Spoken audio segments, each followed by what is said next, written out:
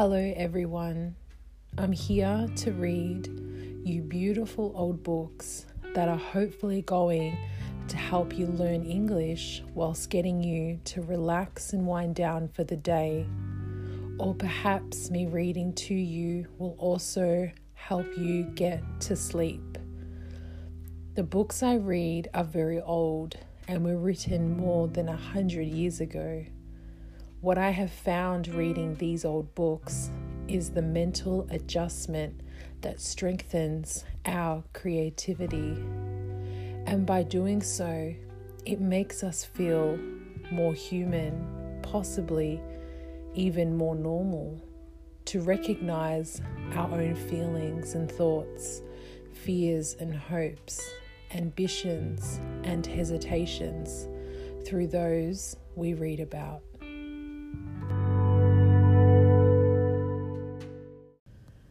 Alice's Adventures in Wonderland by Lewis Carroll.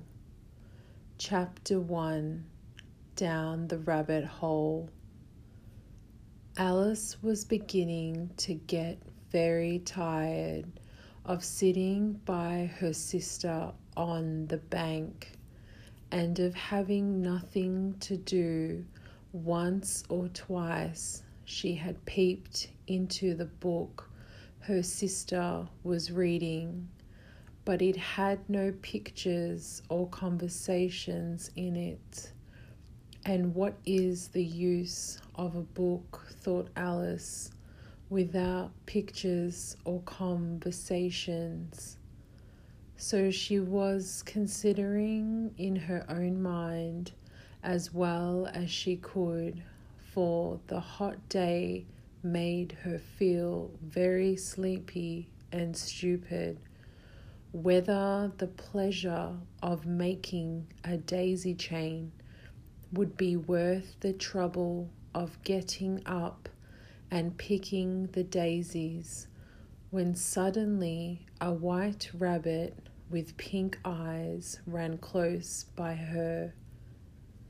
There was nothing so very remarkable in that, nor did Alice think it so very much out of the way to hear the rabbit say to itself, oh dear, I shall be late." When she thought it over afterwards, it occurred to her that she ought to have wondered at this, but at the time it all seemed quite natural. But when the rabbit actually took a watch out of its waistcoat pocket and looked at it and then hurried along, Alice started to her feet, for it flashed across her mind that she had never before seen a rabbit with either a waistcoat pocket or a watch to take out of it, and burning with curiosity, she ran across the field after it, and fortunately was just in time to see it pop down a large rabbit hole under the hedge. In another moment down went Alice after it, never once considering how in the world she was to get out again. The rabbit hole went straight on like a tunnel for some way, and then dipped suddenly down, so suddenly that Alice had not a moment to think about stopping herself before she found herself falling down a very deep well. Either the well was very deep, or she fell very slowly, for she had plenty of time as she went down to look about her and to wonder what was going to happen next. First she tried to look down and make out what she was coming to, but it was too late to see anything. Then she looked at the sides of the well and noticed that they were filled with cupboards and bookshelves. Here and there she saw maps and pictures hung upon pegs. She took down a jar from one of the shelves as she passed. It was labelled orange marmalade, but to her great disappointment, it was empty. She did not like to drop the jar for fear of killing somebody underneath, so managed to put it into one of the cupboards as she fell past it. Well, thought Alice to herself, after such a fall as this, I shall think nothing of tumbling downstairs. How brave they'll all think me at home.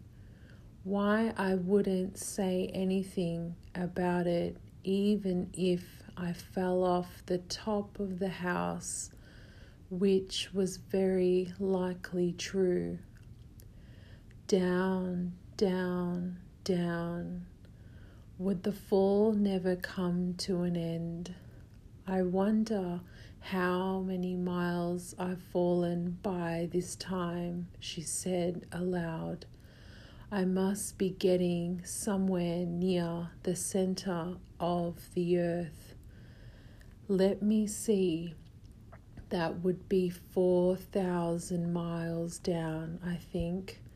For you see, Alice had learnt several things of this sort of lessons in her classroom, and though this was not a very good opportunity for showing off her knowledge, as there was no one to listen to her, still it was good practice to say it over. Yes, that's about right distance, but then I wonder what latitude or longitude I've got to.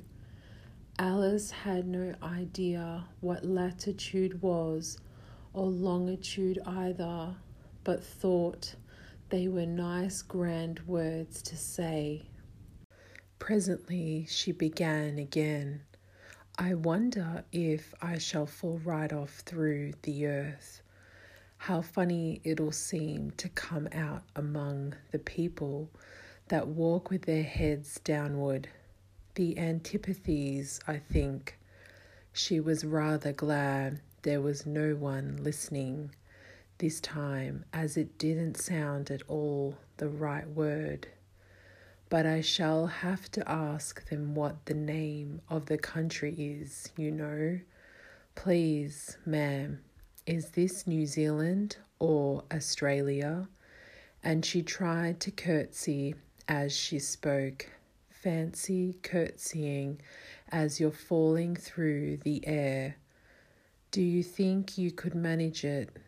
And what an ignorant little girl she'll think for me asking.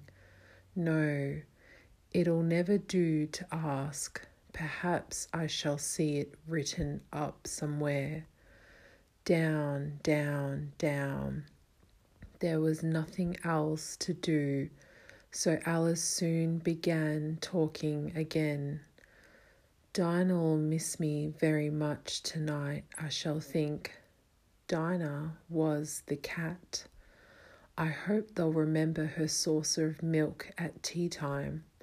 Dinah, my dear, I wish you were down here with me. There are no mice in the air, I'm afraid, but you might catch a bat, and that's very like a mouse, you know.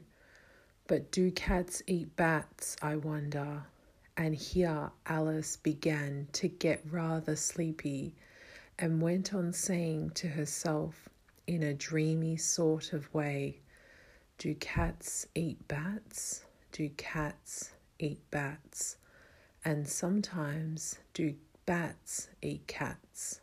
For, you see, as she couldn't answer either question, it didn't much matter which way she put it.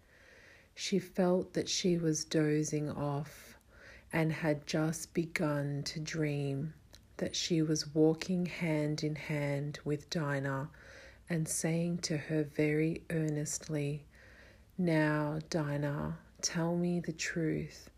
Did you ever eat a bat?"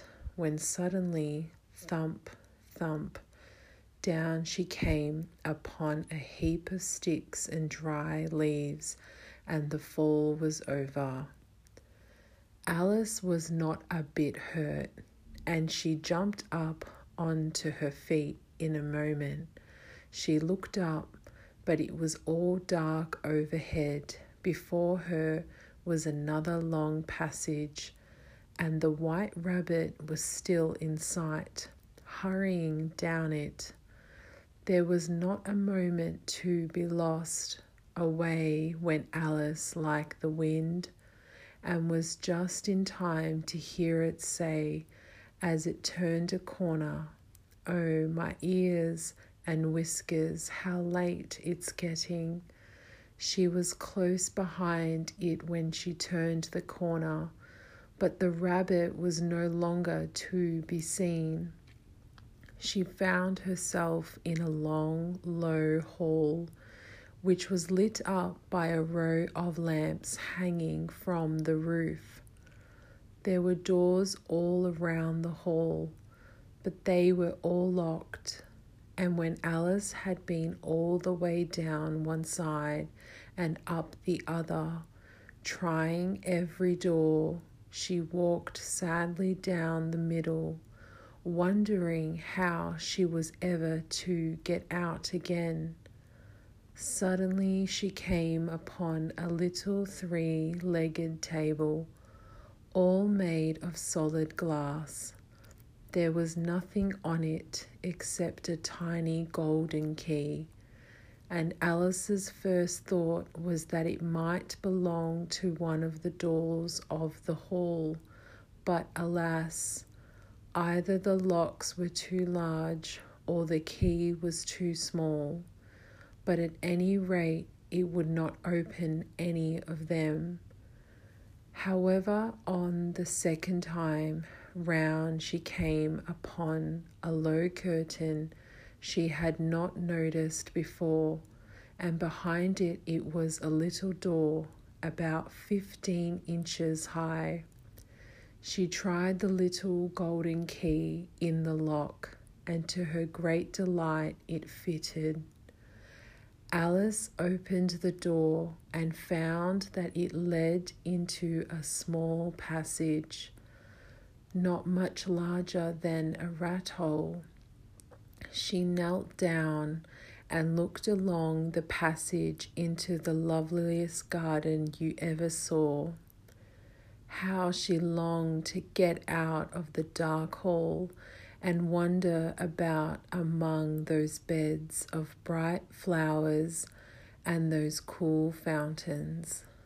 But she could not even get her head through the doorway, and even if my head would go through, thought poor Alice, it would be of very little use without my shoulders.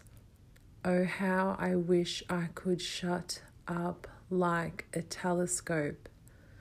I think I could, if I only knew how to begin. For you see, so many out of the way things had happened lately that Alice had begun to think that very few things indeed were really impossible. There seemed to be no use in waiting by the little door, so she went back to the table, half hoping she might find another key on it, or at any rate a book of rules for shutting people up like telescopes. This time she found a little bottle on it, which certainly was not here before, said Alice, and round the neck of the bottle was a paper label with the words "Drink Me" beautifully printed on it in large letters. It was all very well to say "Drink me," but the wise little Alice was not going to do that in a hurry. "No, I'll look first," she said, "and see whether it's marked poison or not." For she had read several nice little histories about children who had got burnt and eaten up by wild beasts and other unpleasant things, all because they would not remember the simple rules their friends had taught them, such as that a red-hot poker will burn you if you hold it too long, and that if you cut your finger very deeply with a knife, it usually bleeds, and she had never forgotten that. If you drink much from a bottle marked poison, it is almost certain to disagree with you sooner or later. However, this bottle was not marked poison, so Alice ventured to taste it, and finding it very nice, it had in fact a sort of mixed flavour of cherry tart, custard, pineapple, roast turkey, toffee, and hot buttered toast. She very soon finished it off. "What a curious feeling," said Alice. "I must be shutting up like a telescope." And so it was indeed. She was now only 10 inches high, and her face brightened up at the thought that she was now the right size for going through the little door into that lovely garden. First, however, she waited for a few minutes to see if she was going to shrink any further. She felt a little nervous about this, for it might end, you know, said Alice to herself, in my going out altogether like a candle. I wonder what I should be like then. And she tried to fancy what the flame of a candle is like after the candle is blown out, for she could not remember ever having seen such a thing. After a while, finding that nothing more happened, she decided on going into the garden at once. But alas for poor Alice! When she got to the door, she found she had forgotten the little golden key, and when she went back to the table for it, she found she could not possibly reach it.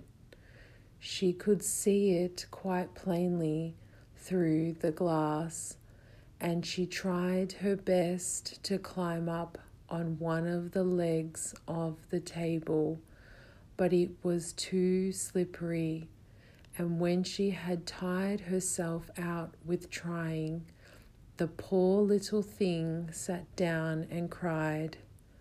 "Come, there's no use in crying like that," said Alice to herself, rather sharply.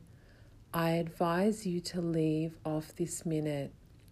She generally gave herself very good advice, though she very seldom followed it, and sometimes she scolded herself so severely as to bring tears into her eyes, and once she remembered trying to box her own ears for having cheated herself in a game of croquet.